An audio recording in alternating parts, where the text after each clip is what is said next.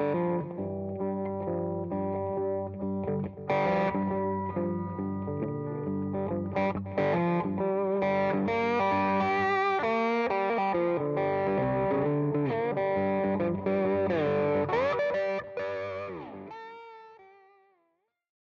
hello and welcome to the True Tone Lounge. Today we have the great privilege and honor of having one of the first boutique pickup winders, Lindy Fralin. So, Lindy, today we're going to tell some of your story, and we're just honored that you took the time to sit down with us. We know you're extremely busy winding pickups and talking to customers and all those other things. So first off, thank you so much. Oh, it's my pleasure. Thank you.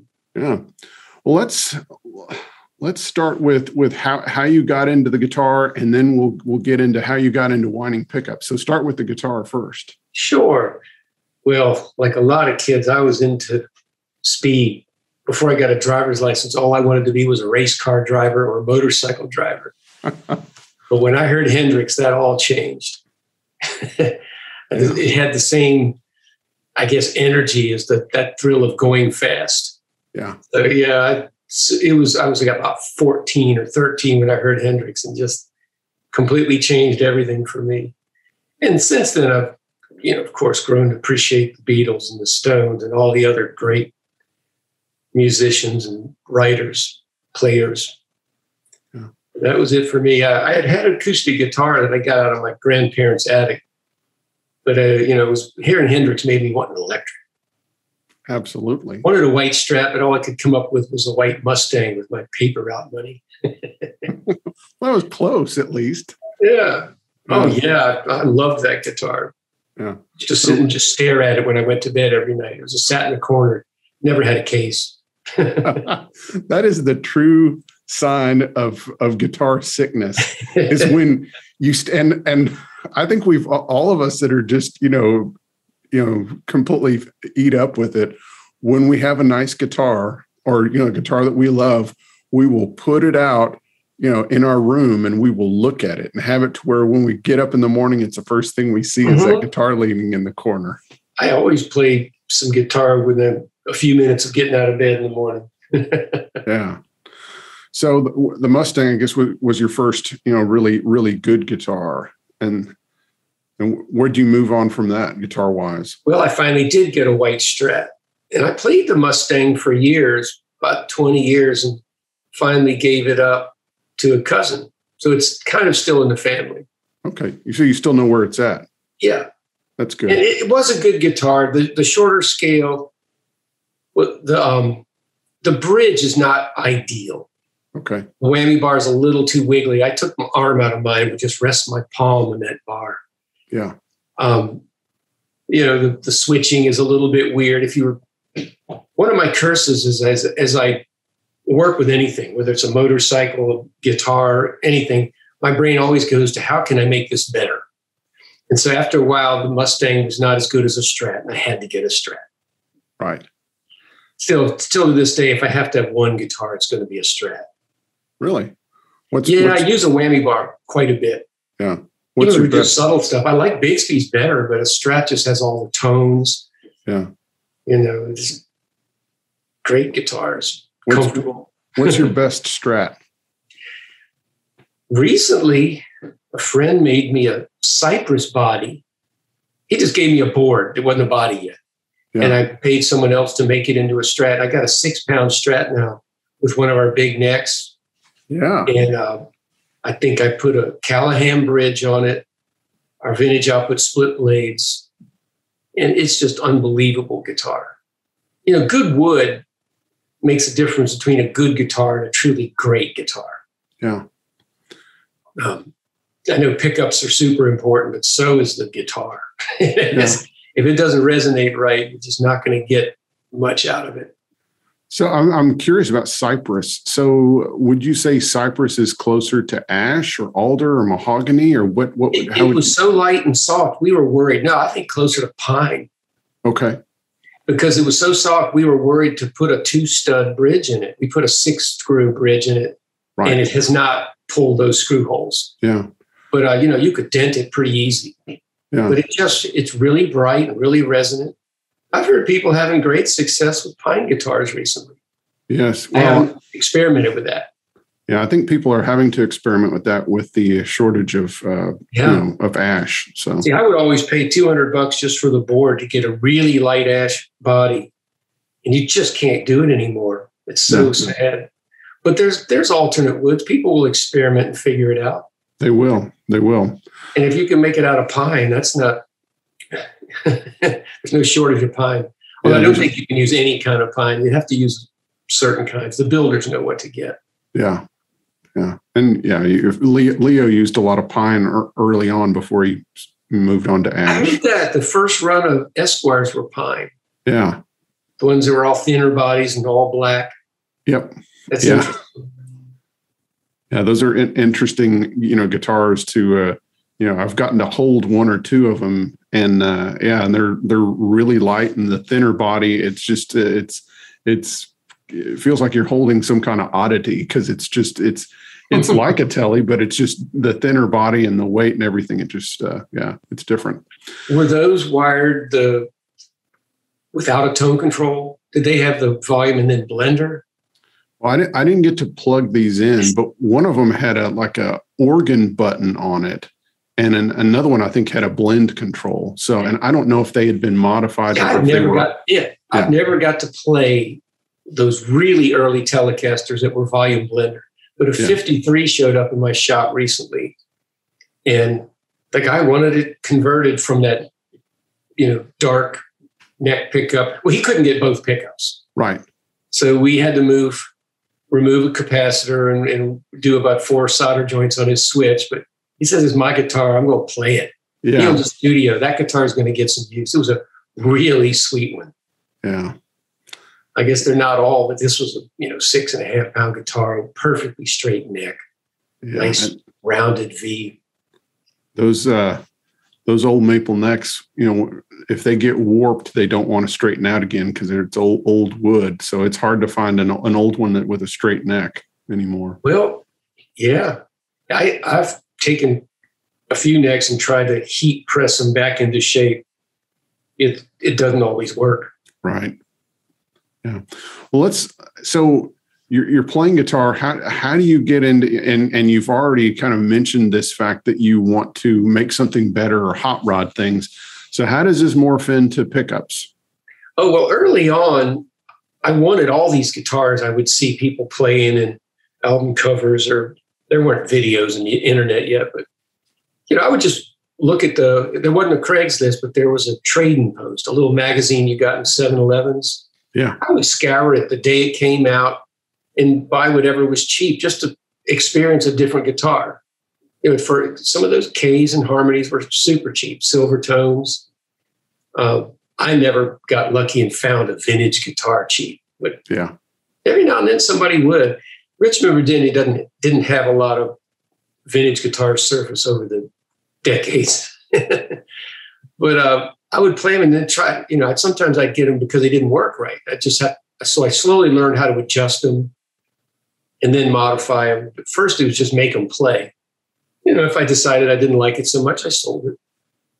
But I guess wanted to experience all these different guitars.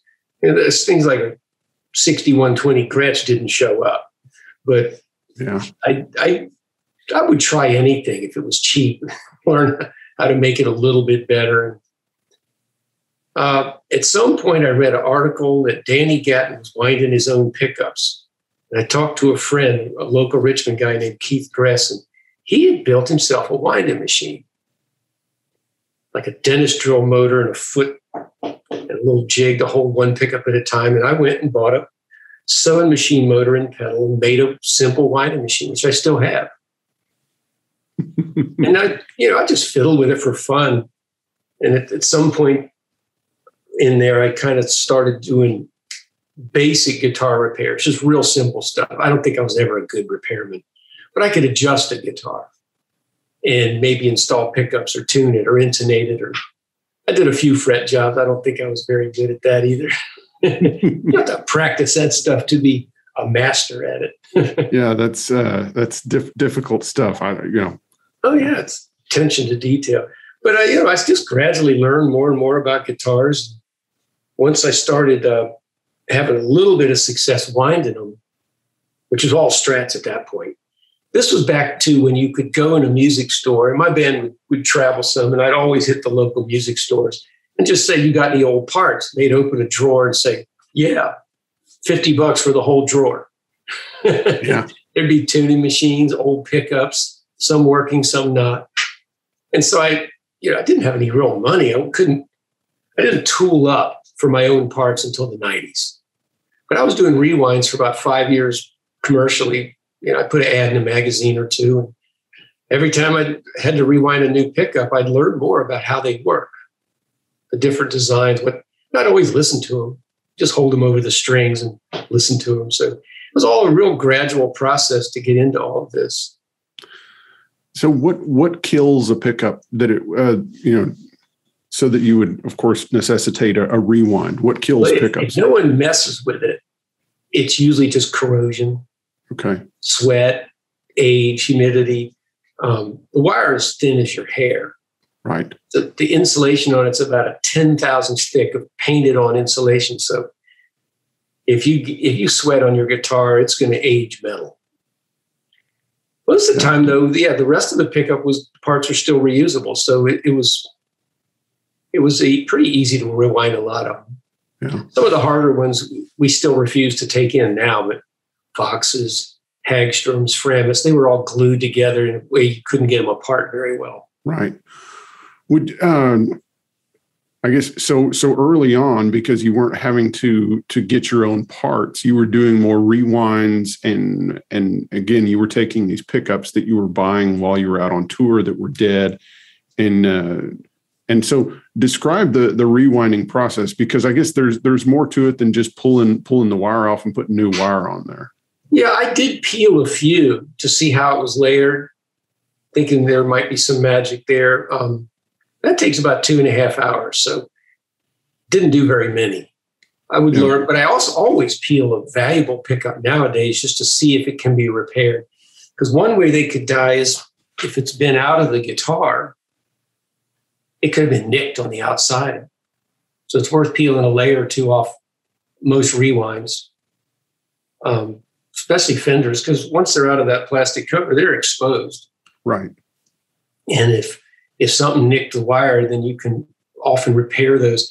A typical Strat has 8,000 or 9,000 turns on it, so it can miss 50 or 100 and still be a perfectly good pickup. Yeah, and still have all the original wire on it and such. Yes, especially with the value of these instruments. When I first started out doing this, a 50 Strat was $1,000, and now what are they? 50,000? I don't even know. Yes. I don't buy and sell instruments. It's beyond my capabilities. Yeah. So in the rewind process, do you have to, like, if it has corrosion and stuff, do you have to clean the magnets and the bobbin and stuff like that? Or often Fenders or the top plate has started to warp up because when they put them together, they just dipped them in lacquer, and that was the only glue. A Fender pickup is basically 6 magnets with a top and bottom plate of fiberboard. Yeah. Fiberboard is just paper made out of cotton. So these things they're durable, but they're fragile and they will absorb moisture. So typically, there's actually a video. So if anybody wants to go watch it on our website about the whole process from beginning to end of a rewind. But we'll try to diagnose it. Yeah. Figure out why it's not working, then make a drawing so we can put it all back together later. It might be a week later when I actually wind it. And so I'll have wire, I'll have which way the magnets go, what color leads were on it, everything on a little drawing. And then, yes, I typically take the magnets out. Often they're covered with rust. Yeah. Because they're exposed. And, we wire wheel that rust off. I bought a custom-made tap that's about 5 thousandths bigger than those holes. It's just threads that we thread into those holes to kind of score them because they're shiny when the magnet comes out. And that it actually makes the hole about 1 thousandths or 2 tighter. And we crazy glue them together too. I don't just dip them in lacquer. So we're making these things strong again. Yeah. So once you cleaned it, glued it back together, we'll often spray it with lacquer again because you have to coat those magnets. And then wind it, we know the right amount of turns. Often I'll talk to a customer, though, because old ones, the number of turns that went on was really random. Right. I don't believe they had the machinery to accurately count turns. So they're all over the place. And I'll ask the customer, what do you want it to sound like? Because there's a real range. And as an example, tele pickups, I've repaired them at anywhere from mid-5s to 11K. There's so much range. PAFs are everywhere from 7.2 to 9. There's just a lot of range back then. So go ahead. We put the right amount of turns on it to get the power someone wants. Because in general, this is universal. More wire on any pickup is thicker mids, a little bit louder, and darker. And less wire is more open, airy, sparkly. Give me 1 second. Sure.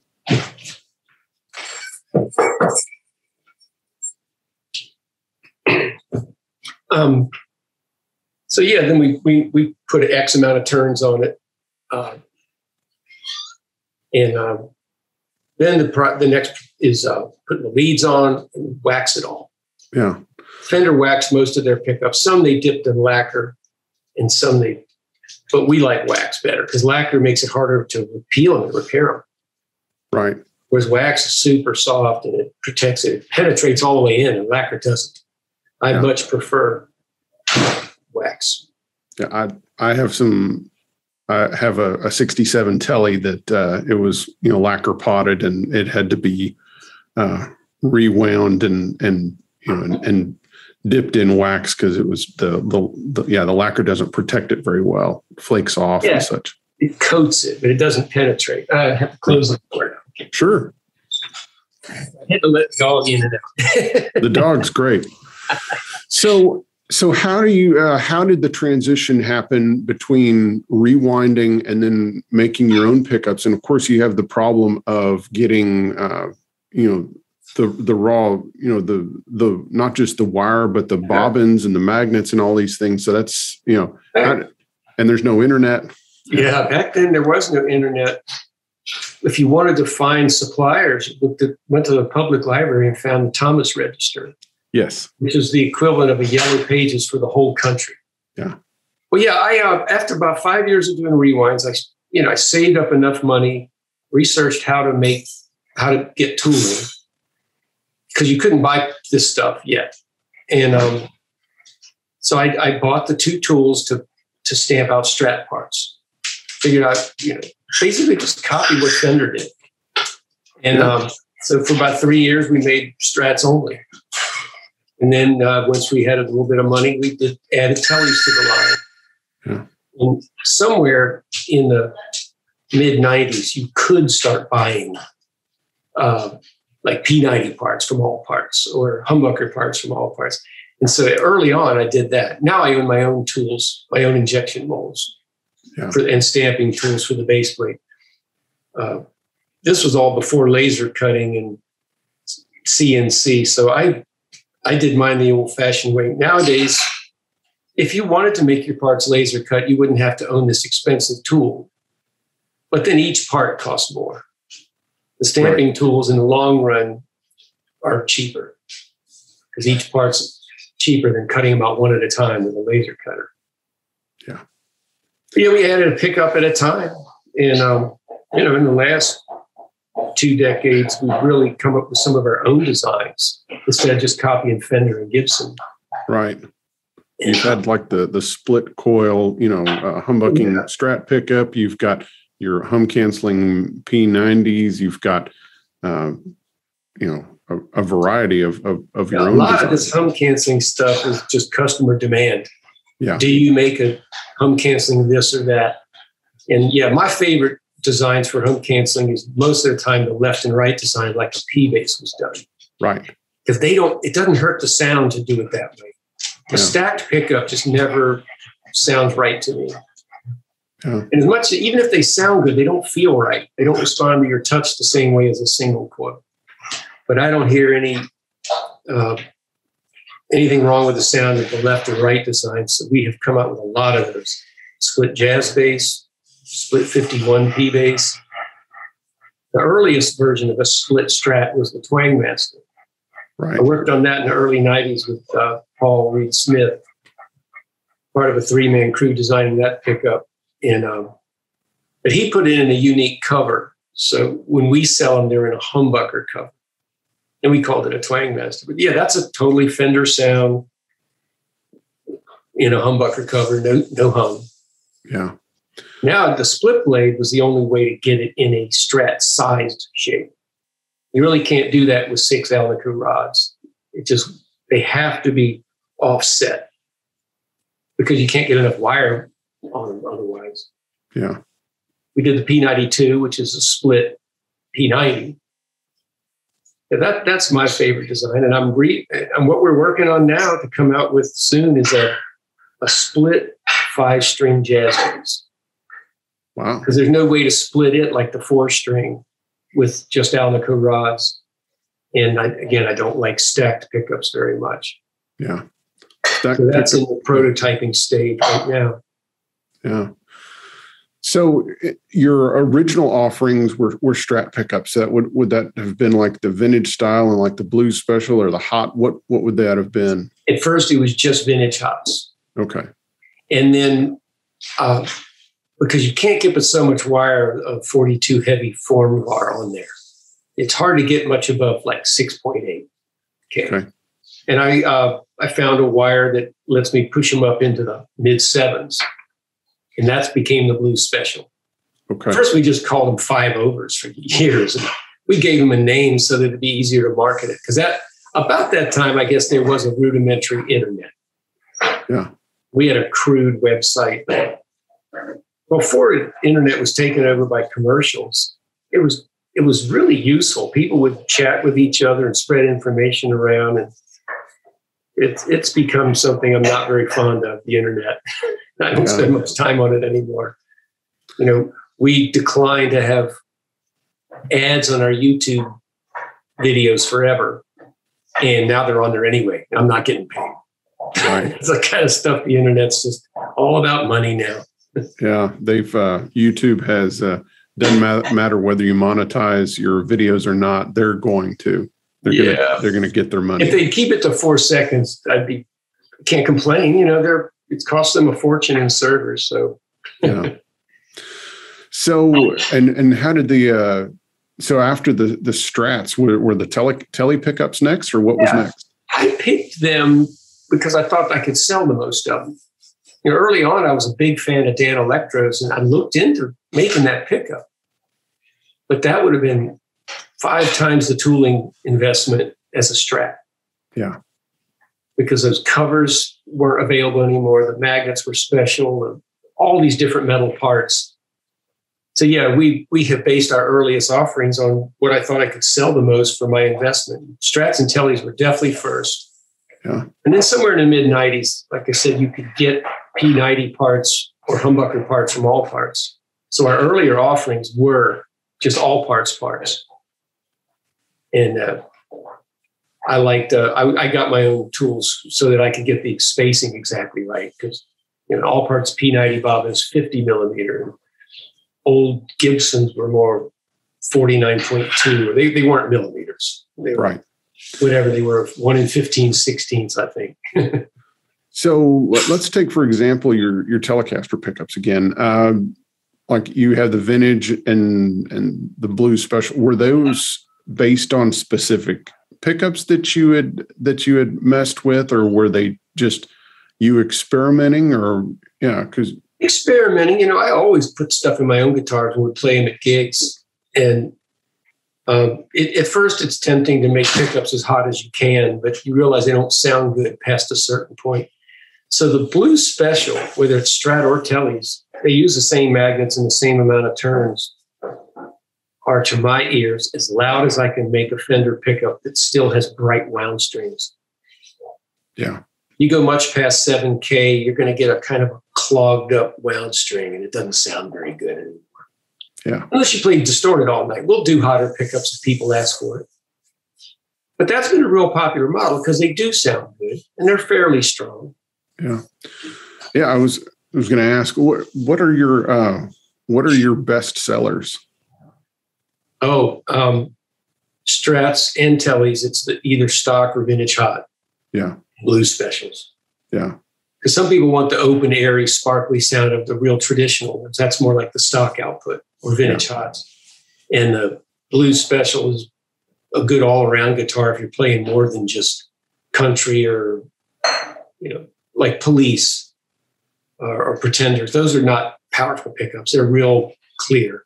Yeah. Strumming chords like that. And what pickup are you the most proud of? The one you're the most happy with? Well, I like our split blades. I use them all the time. And my newest guitar I just had built is our version of the D-Armond.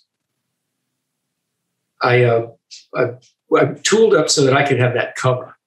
Right. The top plate, the bass plate. So we now offer D-Armonds in either a screw version, it's more like a P90, or the Alnico version. It sounds like a vintage D-Armond with no hum. Wow. I play a kind of a fake Gretsch nowadays at a lot of gigs. I also love our Pure PAFs. I have a guitar right here I brought as a prop. It's a commissioned fake Les Paul with low output Pure PAFs, and I think it's Mojo X makes this bridge that's stealth intonated. They sound so good. It's pure, just solid aluminum, no moving parts. This guitar is insane. And I gave it. Oh, go ahead. I was going to say the wraparound tailpiece. It has its own sound. I agree. I think it sounds better than the stop tail plus Tune-o-matic. It's as rigid as a Telly. Telly sounds so good, I think, because of all that down pressure on 3 brass saddles, the strings ending in wood. This has that same kind of sustain when you strum it acoustically. Just love this guitar. I, of course, gave it partial coil taps for each pickup. Partial coil taps. Which means I tap through a resistor. Okay. And then it has a master volume and blender pot instead of 2 volumes and 2 tones. The blender pot's a push-pull phase reverse, so I've got a lot of sounds out of this guitar. Yeah, you can cover, I guess some more single coilish things, or maybe the T-Bone, Walker kind of, out of Peter phase Green, stuff. T-Bone Walker, that's Green, that out of phase sound. For clean rhythms, the partial coil tap works real well because it just brightens the wound strings. Right. But by doing it through a resistor, you go, instead of to half output, you keep about 2/3 of the pickup's output. Not as bad a drop in power. Yeah, which makes it a lot more usable than, when all of a sudden to get a clearer sound, you lose, almost half your output. Yeah. Well, for a decade, I made an unbucker. And that was just mismatched coils. But we purposely put more wire on the screw coil. But they hum. And so this idea came to me electronically, just tap through a resistor. Yeah. So again, I'm the first one to think of it too. I know 25 years ago, Seymour Duncan had a suggested wiring where he used like your tone control to tap your humbuckers, and it worked. Yeah, I don't even remember how it worked, but it did. So again, by saying that you're tapping the output, not in the fact that you're tapping it from another point in the windings, but you're just using a resistor to change the tone of it. So you're just bringing a resistor into the circuit, correct? Well, I'm using that center wire where the coils go in series. Right. Traditional coil splitting or tapping, I use the terms interchangeably, which I know upsets some people, is just getting rid of half your pickup. Right. You ground that center wire, you get rid of the slug coil. But if you tap through a resistor, there's still some small amount from the slug coil. Okay. That's how it keeps from dropping to half output. Because half output can sound a little wimpy to most people. Yeah. Unless it's a really strong pickup. Of course, there's always that too. I like these lower output pickups. This particular guitar is only 7/6 neck, 8/4 bridge. Pure PAFs are our kind of low wind, or they really are very traditional. That's not low. for PAFs. That's low for modern pickups. Yeah, absolutely. Old PAFs weren't wound as hot. Starting with like the Super Distortion and other pickups in the 70s, it became the norm where people were selling all these humbuckers that were really, really high output. So JB and others. So that worked on a lot of the amps we all had back then. But today we have probably the best amps and the best pedals we've ever had access to, or at least the most variety. So you don't need a really hot pickup as much. Yeah. Tell us about there was a Lindy Fralin amp. Is that still offered? Oh, yeah. Yeah. There's a one-man shop up in Waldorf, Maryland. Jim Hill makes them. And that project started because I no longer wanted to bring my black Vibroverb or Blackface Vibrolux reverb to gigs anymore.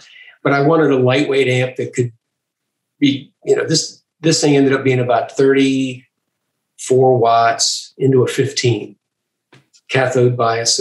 It's kind of a hybrid between a black Vibroverb and a 52 Tweed Pro, because they're cathode bias and 15. It's 6 L6s. We kept it light by leaving the tremolo out, but it does have reverb. Yeah. It's a sweet amp. It's still a little loud. I gig a lot with a Princeton these days. Yeah. So, and I guess you're talking. We're still too loud. And when you say Princeton, are you talking about like Silverface, Blackface, or Brown? I have 3, and only one of them's real. The other 2 are kits. So one of them's a Blackface mid-60s. Yeah. I've had it for 30 years. That poor amp's been modified and dogged, and I'm sure it's a new grill cloth and baffle board. It's got a mid boost somewhere in the back. It's had so many speakers I couldn't tell you. I've owned it a long time. Early on, I had no respect for vintage instruments. They weren't that valuable yet, so I owned 2 ES225s that were 1 pickup when they were made, and now they're 3. Yeah, you wouldn't do that today, but 25 years ago, I wouldn't think twice about it. Yeah. So if you're gigging, what do you take with you? Well, I almost always have a Stratotelly. Lately, I've been using the 6120 style Gretsch, and taking this Les Paul to gigs too. I really like the way this thing plays and sounds. This is a local builder named Tommy Rodriguez. And he'll build, can you see that headstock? Yes. He'll build anything I want. He did at least 6 things different from a real one on this. Like, he believes in this headstock angle being only 10 degrees. He let me shape the neck. He put a belly cut. Yeah. Plus, he relocated the knobs and this thing. And he managed to keep this guitar at 8 pounds without chainring. He just really carefully selected the wood. So I've become a real fan of custom builders. Yeah, that's when I built my Flying V, I did the same thing. I made the headstock a 1/2 inch shorter, the wings 3/4 of an inch shorter. I relocated the knobs, put a Bigsby sunk into the front, because I don't want a roller on my Bigsby. Yeah. So to get the right down angle, I had to kind of sink it into the body. Yeah. The down angle is very, very important. People don't realize how much difference it makes when, depending on how high a Strat or Telly sits in the neck pocket, how high the saddles have to come up, and all those break angles and change how the tension and how the feel of the instrument. Well, a Bigsby, almost forces you on these Gibsons to have a shallow angle. So that's why we just sunk it into the body a 1/4 inch to get an acceptable angle there. But I tend to play hard sometimes. Yeah. I don't want to be knocking those strings out of the saddle. Yeah. So you'd have one of these instruments, you'd have a Princeton. Do you use any pedals when you gig? Oh yeah, I have 3 pedal boards. I use them sparingly, but I always have to have a tuner. Yeah. And a lot of amps don't have tremolo, like that Fralin VVT. So I'll have a tremolo pedal. I got the Flint, which I like. Strymon is good stuff. Yeah. If I'm playing a little Tweed Deluxe, I've got reverb in that Flint pedal. Yeah. I always use a delay, some kind of overdrive, a tuner, and a tremolo. And good basics. Yeah. it's fun. And it's one of the pedal boards. If I'm playing dirty, or I have a Pigtronics, I think called an Area, which is actually a distortion, not an overdrive. And it's a nice pedal. Okay, a customer calls you up on the phone, and they start asking, questions about what pickup I should put in my guitar. What do you wish customers knew about pickups? What is the greatest misnomer or myth or thing that you wish you could, that you wish people knew? Oh, I would love it if they'd read our website and know what their choices are in advance. Because you're right. Sometimes it's frustrating when a guy tells me his amp collection and what color his guitar is and how rare it is, and then names 10 kinds of music: ska, blue, reggae, jazz, country, heavy metal. What pickup do I need? Yeah. I have no idea at that point. And I've listened to a minute or two of all this stuff. What they mostly need to know is how much power do they want? If there's a range between a really clear telly and a really strong telly, where in that range do you want to be?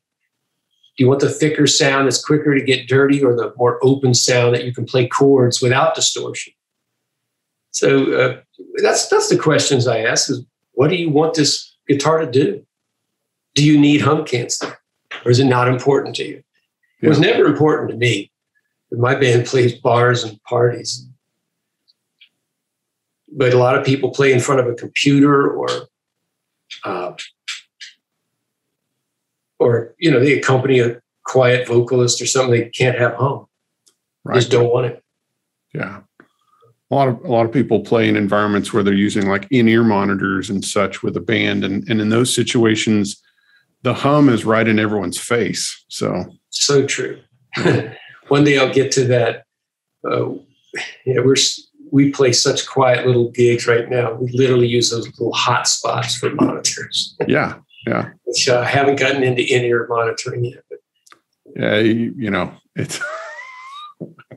I wish it wasn't there. I'm starting to sound like an old man now. But it's state of the art. I mean, I'm sure it's better, and it's saving people's ears. Mine are already shot. Yeah. Between playing in bars for 40 years, I own motorcycles. I've owned convertibles. So I've probably ruined my hearing. All right. Well, yeah, you've, so you've got this, I'm really interested in these. So how are you able to take like the DeArmond type pickup? How are you making that hum canceling? It's like our hum canceling P90 in that there's a row of pole pieces and then two sideways coils picking up the signal. So we basically got, the single coil sound comes from picking up the string at one point. So there's hum canceling designs that still sound like single coils. And a good example is a precision bass. Right. That's the left and right design. This is sideways coils. It's if you go all the way back to the 50s, Seth Lover invented this idea for the EBO basses. But they were very muddy. And after fiddling with a design for, prototyping it for a few years, the first sideways coil pickup we came out with was the hum canceling P90. Yeah. And I kept them bright. I figured out how to make it sound like a real P90. And then the Alnico in the middle was just my idea. I said, I know this will work. I made some prototypes. And since injection molds are very expensive, I made sure it fit a Jazzmaster, a DeArmond, a humbucker, a soap bar, and a dog ear. Yeah. We used all those covers to say, okay, the width is determined by DeArmond, the height by dog ear, this dimension by a humbucker. And so there's one injection mold that I can fit in all those covers and wind it various ways. But it's two sideways coils outside a row of Alnico rods. Yeah. So they're active. It's not a stack. Yeah. Both coils active. So what challenges do you face as far as supplies? Like, you said that you had, injection molding, but is it difficult getting the wire and the magnets that you want to use? We've been exceedingly lucky. the wire is made in America, and so are our Alnico rod magnets, our bar magnets for humbuckers. And even when I buy Asian material, I buy it through our American company, because there's still one company making Alnico for us, Arnold. Yeah. And the supply problems we've had are more things like the covers. The companies who make our covers, Advanced Plating in Nashville, has had trouble getting nickel silver. Yeah. And they'll need some, base plate made, like the DeArmond. It took him a year to get nickel silver for the base plate of our DeArmond pickup, because that's a unique part. I had to buy a stamping tool and order boxes. So a lot of things take forever. And right now, that's a problem delaying our 5-string split jazz pickup. It's just, these days, things take forever to come to you. We've been lucky that we never have our supplies on that last minute, like the auto industry. What's killing them is they didn't want to stock 6 months worth of chips. They wanted them all delivered the week of. Right. And they're having to shut down assembly lines. Yeah. When we buy stuff, I buy 2 years worth. Yeah. So I store a lot. Yeah. We have not run out of Alnico ever, because I keep at least 4 or 6 months of material around. Yeah. I was recently rereading the Forrest White book, like Inside Fender, the Fender, the Inside Story. And he was telling about how when he came to the factory in the 50s, that they were waiting to order until they got to the bottom of the box. So when there's a couple left, that's when we'll order. Well, our system, we're updating it and finally getting it both computerized so you can look at all your inventory on the screen. But yeah, we always had, 4 boxes of screws, and we wrote last box on it. Right. So, yeah. Or whatever we were buying. So we're getting better at that, but we rarely run out of stuff. It's mostly been metal parts this year. Yeah. But we're lucky. Our wire is also made in America, and they've never said we can't ship it. We've always been able to get it. Yeah. So some commodities aren't as affected as like plywood or chips for cars. Yeah. Over the last year and a half, it's been a lot of change, a lot of challenges, but also an opportunity for growth. How have you grown, or what have you learned over the past year and a half? Well, we're only a 10-man shop, and at the beginning of this COVID, we lost 4 people, not to sickness, just one had to go home and homeschool his kids, and no one lost his daycare. Right. One kind of freaked out. We never saw him again. 3 of them have come back part-time, but we've been short-staffed the whole time. And business did not go down, really. It stayed fairly level for us. I guess they shut down the music stores, but online sales went up. Right. So for the first time since the whole pandemic started, I hired someone 2 weeks ago, because now everybody's vaccinated and feeling like it's okay to do. Yeah. For the longest time, there was no way I could bring someone new into the shop, because we all wear our masks even when we talk to each other.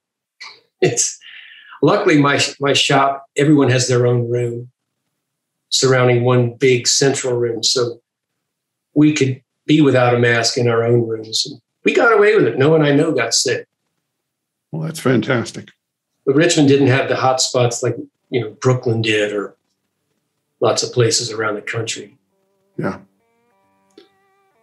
Well, Lindy, I really appreciate you taking the time to sit down with me, and very, fantastic to get to hear, just kind of how you come up with designs and the challenges you've run into and how you got into pickup. So thank you so much. My pleasure. Yeah, it was a real treat. Well, nice to meet you, and thanks. All right. Well, bye-bye. Take care. Bye.